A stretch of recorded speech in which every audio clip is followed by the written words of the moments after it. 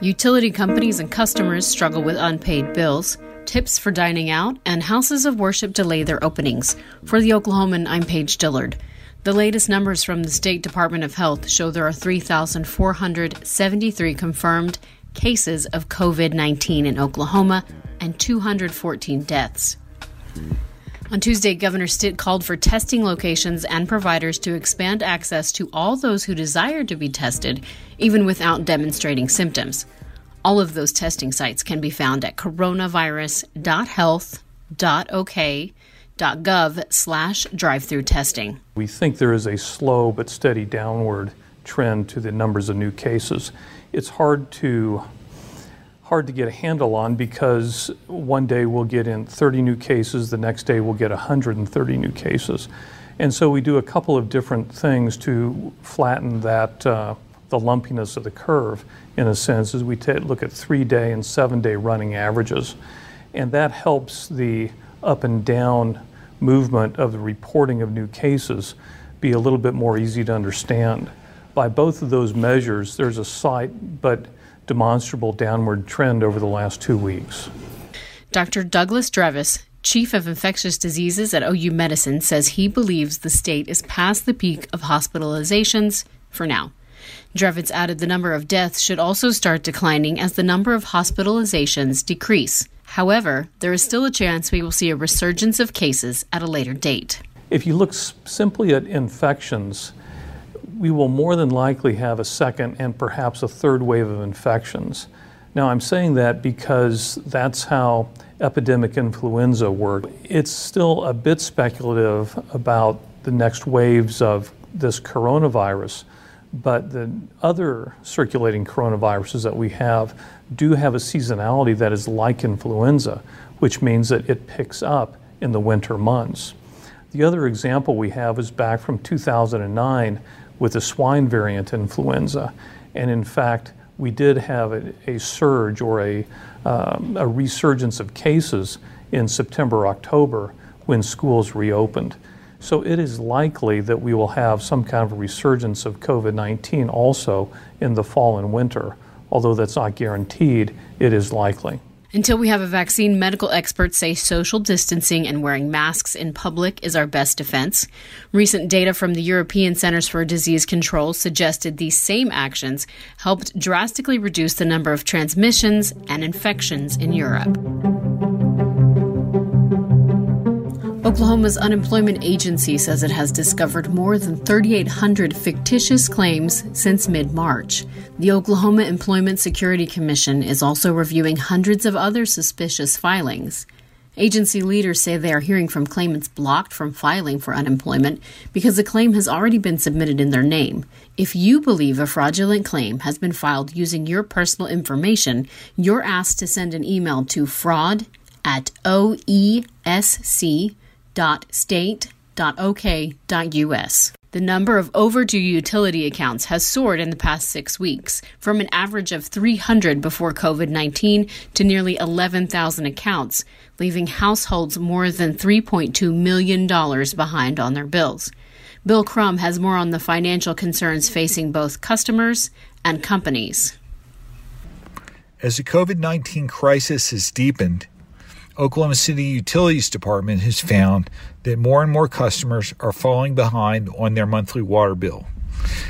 As people go back to work and as the pandemic recedes, one of the issues that is left unresolved at this point is how utilities will make up for the money that they've lost and how customers who have fallen deeper and deeper in debt to their local utilities will be able to pay their bills. Oklahoma City Mayor David Holt has written a letter to congressional leaders urging that they take action to limit the damage that's being felt by utilities around the country, as well as help their customers out with those bills. Holt says in his letter that water utilities are working tirelessly to ensure that customers continue to have safe and reliable water services, which of course is important because hand washing is a key element in the effort to prevent the spread of coronavirus. In Oklahoma City, the Utilities Department suspended disconnections for non-payment back in March and has been working to reconnect customers who previously had been disconnected for non-payment. The Water Utilities Trust provides water throughout the region to the city of Oklahoma City and to 18 other municipalities and rural water districts with a combined population of approximately 1.4 million people. Holt says in his letter that on average, prior to the pandemic, Oklahoma City had about 300 delinquent customers who, in his words, we work with on a daily basis to keep from disconnecting their water service for an extended period of time. That number has skyrocketed to nearly 11,000 delinquent customers, and the average delinquency is about $314 at this point, and it's just going up. The economic impacts of coronavirus are expected to be enormous, Holt says in his letter. Decreased revenue from households that are struggling to pay their bills and the sudden drop-off in industrial and business water usage could lead, he says, to billions of dollars in lost revenue for water and wastewater systems nationwide. Holt sent the letter earlier this month in April.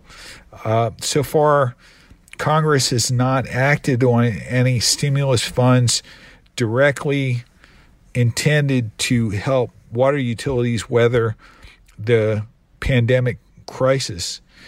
And that's about where it stands today. Penn Square Mall and the shops at North Park in Oklahoma City, as well as Woodland Hills Mall in Tulsa, will reopen on Friday. The shops at North Park will reopen its common entrances. However, several tenants have their own exterior entrances and their own reopening plans, according to mall owner Tom Morris Enterprises.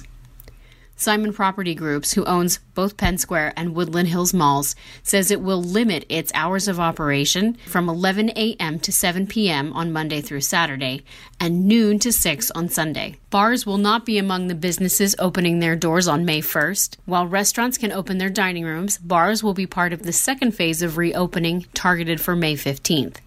As for stopping by your favorite local eatery, diners are encouraged to book reservations where applicable, as seating options will be limited due to social distancing guidelines.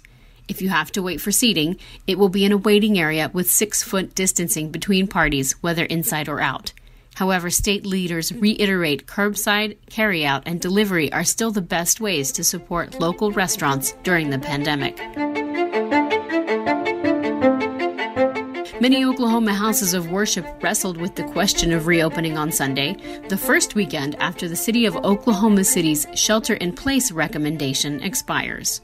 Religion editor Carla Hinton explains why many faiths may delay the start of in-person services a bit longer. This Sunday, May 3rd, is the first Sunday that churches and mosques and temples and other houses of worship will be able to gather in person since probably mid-March. So a lot of church leaders and rabbis and Muslim imams and others have been grappling with the decision on whether they actually should reopen or not.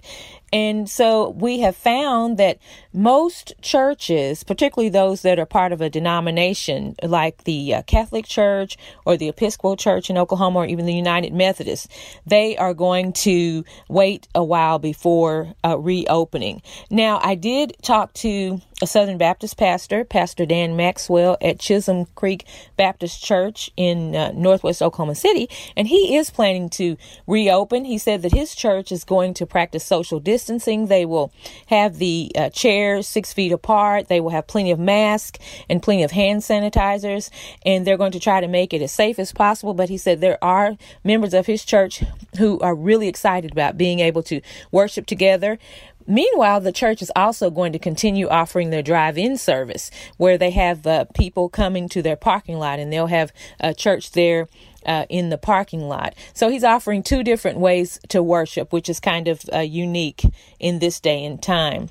So this is something that is a really interesting phenomena here in the first part of May, as people have to decide whether they're going to actually go to their house of worship or not. For many of the churches that don't plan to reopen until maybe mid-May or maybe the end of May, or some that haven't even made any decisions along those lines, for them, this is a decision about health and safety.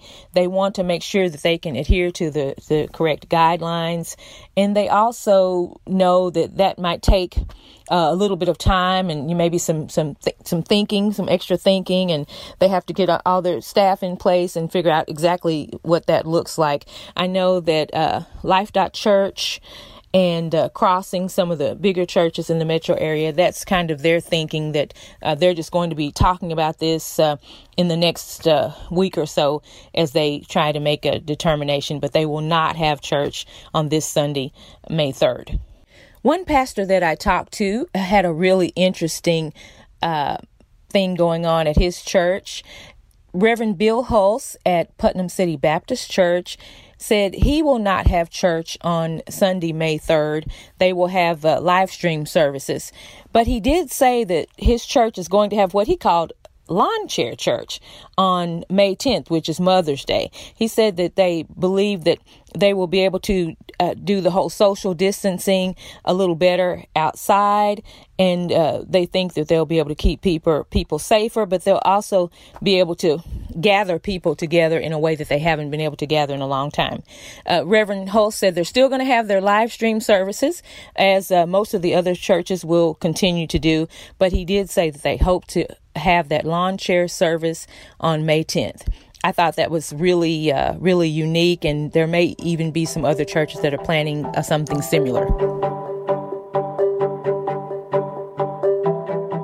For more information on all these stories and more, visit oklahoman.com, and be sure to visit oklahoman.com/subscribe to sign up for our digital products. For The Oklahoman, I'm Paige Dillard.